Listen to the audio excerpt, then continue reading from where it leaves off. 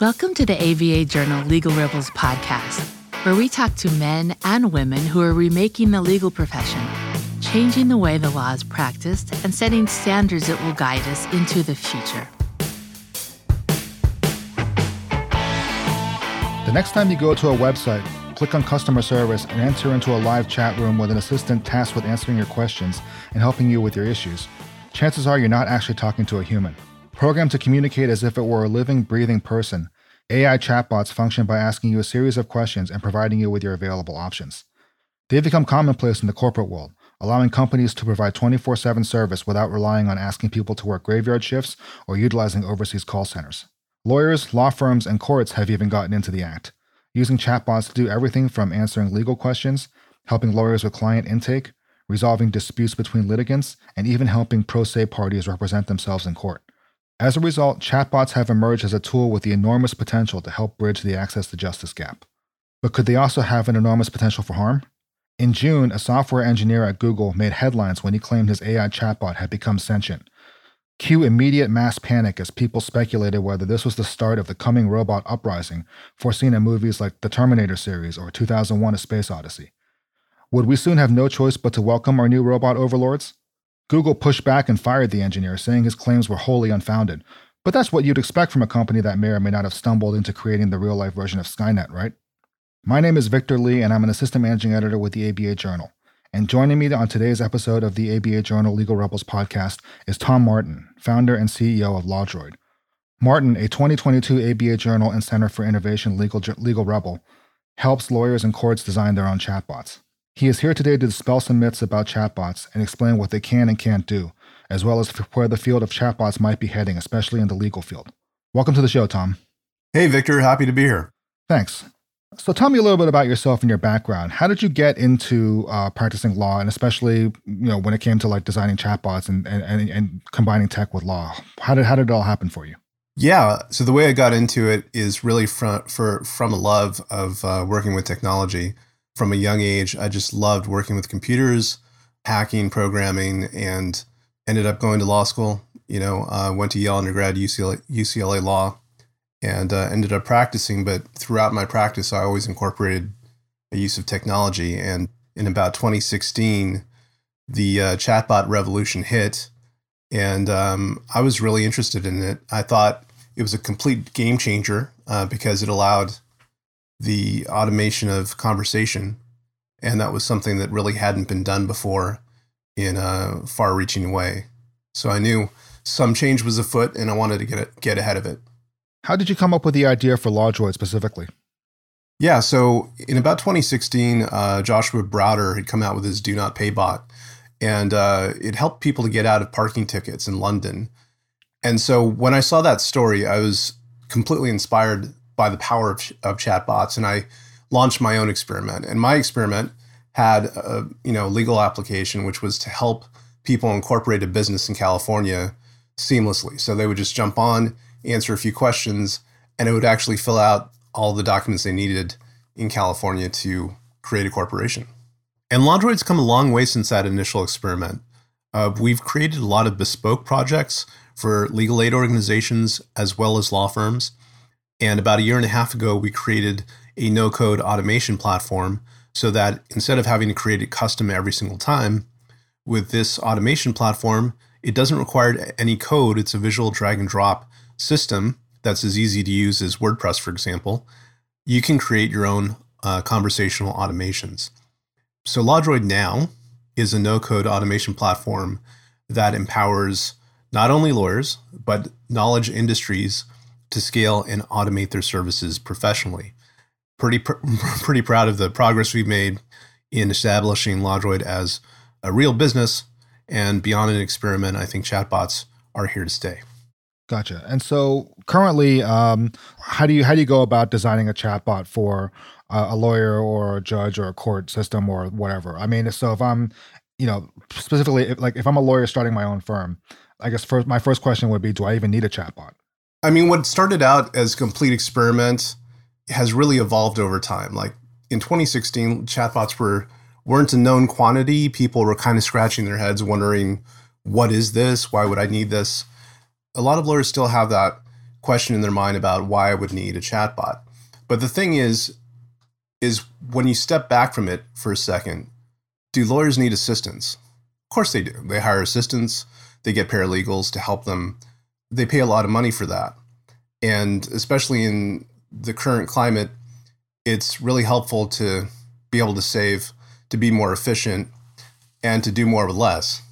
And so through that lens, having some type of automation that helps you through it is really, really valuable.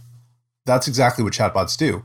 In fact, I think the term chatbot is outdated now, really. It's about having, a virtual type of automated assistant.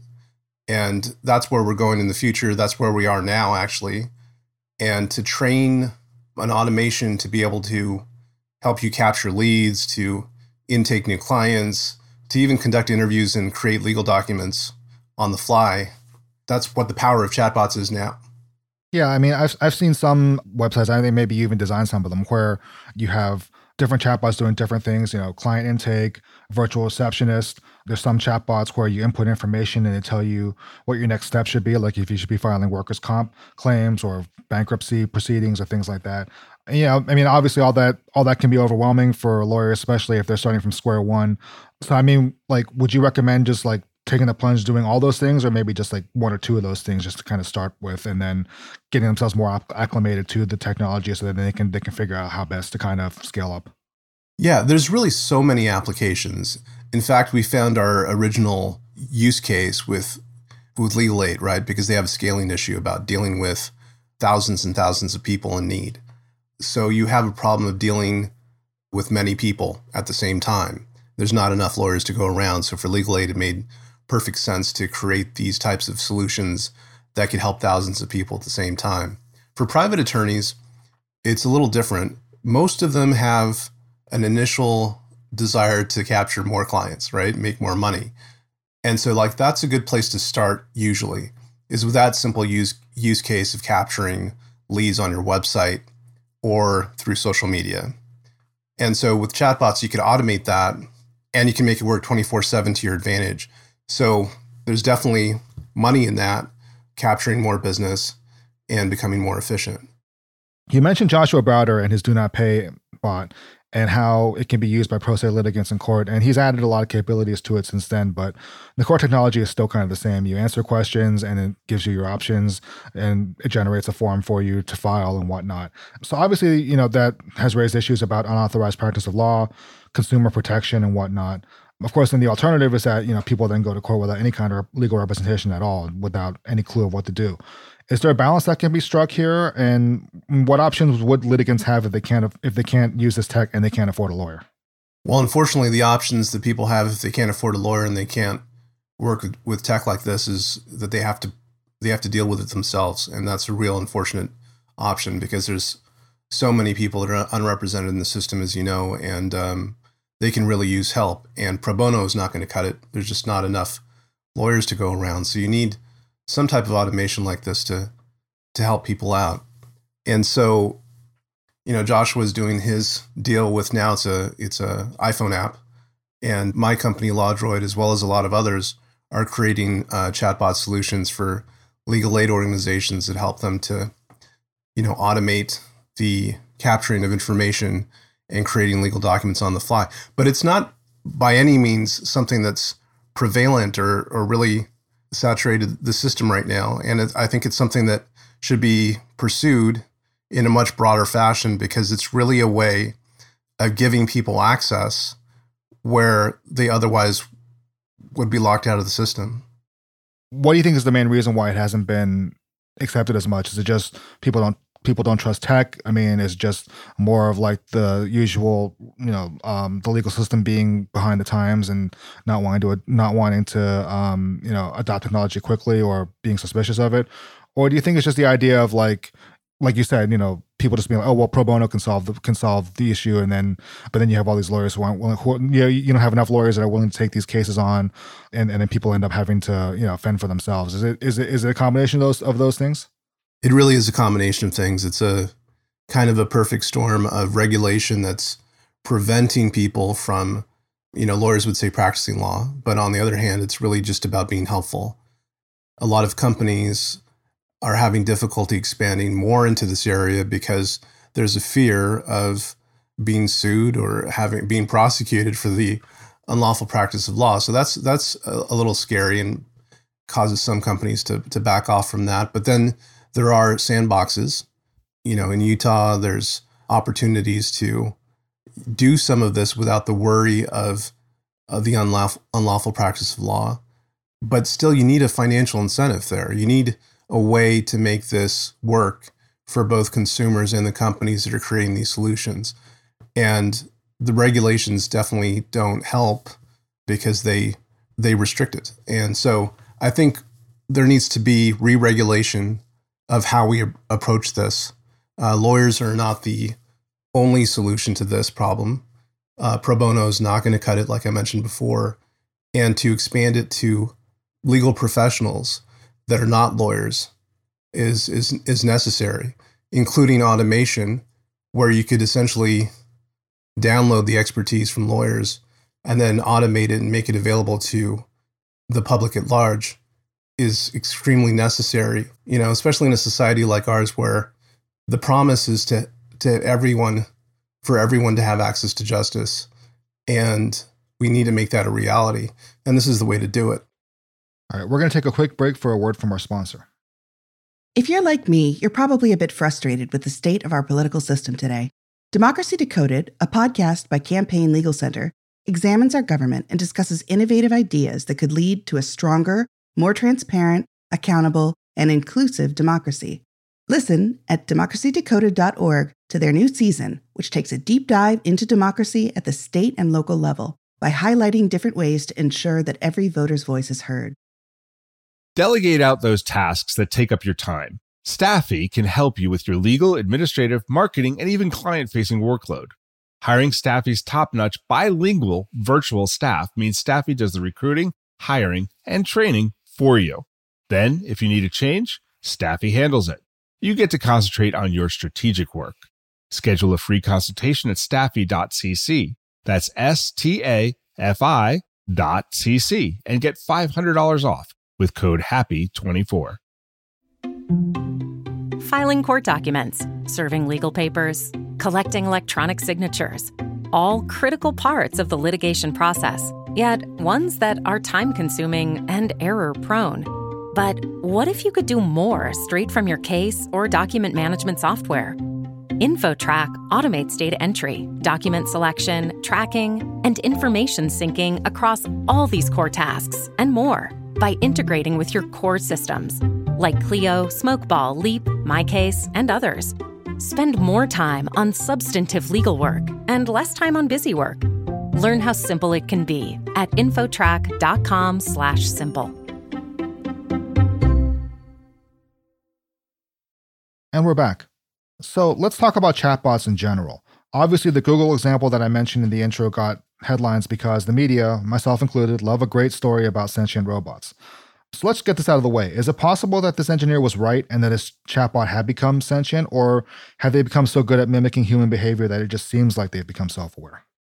I think it's really the latter. It's about mimicking. But I love the way that you you teed up this, the conversation about sentience. It definitely captured my attention, as I'm sure everyone else, when you're checking out the news and everything seems to be shocking nowadays. But from having worked with these systems and looking at, BERT that came out in 2018, it's a natural language system, and GPT-3 that we all heard about a couple years ago, that blew everyone away.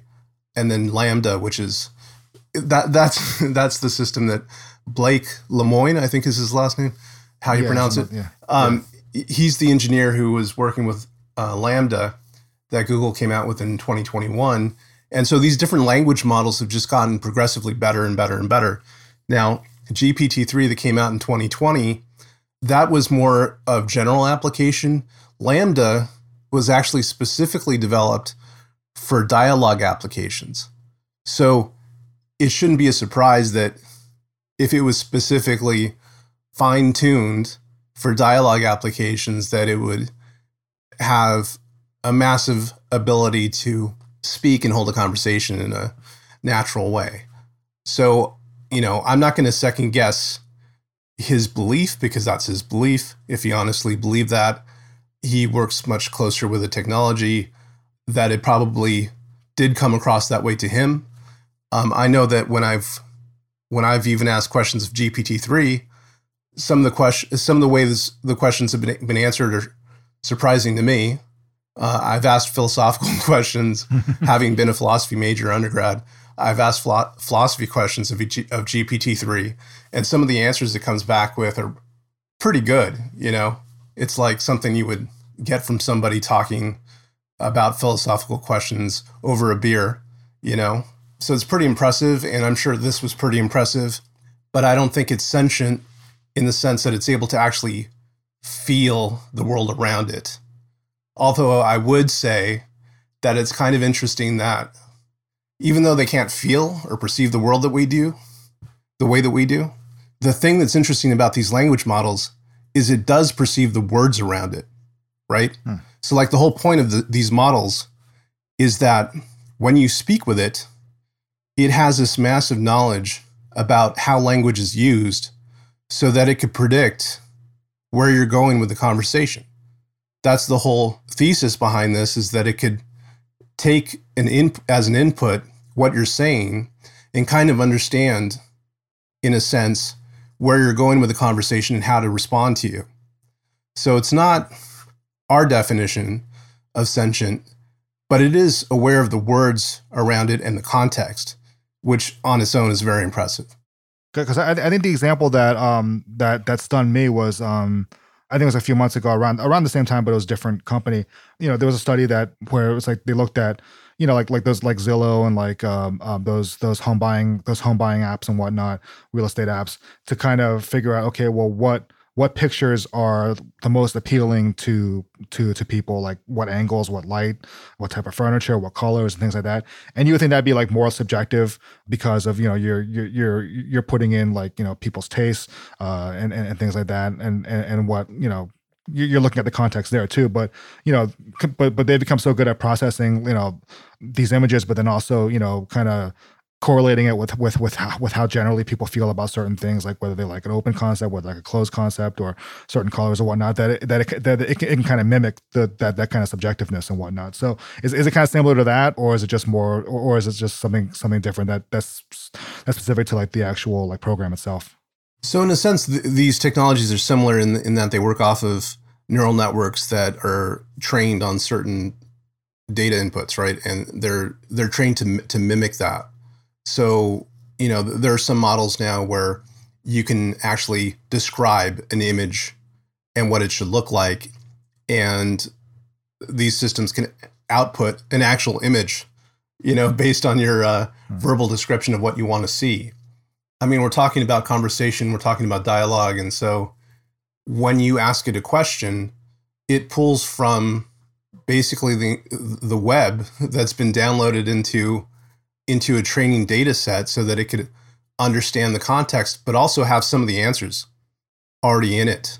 But generally, it could hold a conversation with you on the topic that you're talking about and understand generally where you're going with the conversation based on what you've already said. So based on what you've already said, it could predict where you're going and be able to answer you. So, the thing is that at some point, we're not going to be able to tell the difference between it actually being sentient and it just being useful. I guess the point that I want to make is that the technology, chatbots, automating conversations, it doesn't have to be sentient to be useful. And I know that that's where we are right now, is that it's definitely useful. So it's kind of an academic question about it being conscious or sentient, which I don't believe it is right now. It's just very intelligently responding to what we're saying based on patterns that it understands. But I think that there's a lot of benefit to what we have right now. And as you pointed out, there's a lot of room for improvement in the current systems that we use. Because as everyone who's listening to this knows, you go to, American Airlines, American Express, you use their chatbot, and there's a lot that's left to be desired. There's like more basic concerns and problems dealing with some of the chatbots that are available right now. But I think the more and more that companies incorporate this type of technology like LaMDA, the language model for dialogue applications, you can make it a smoother ride. And you make it a smoother ride by making it more human-like.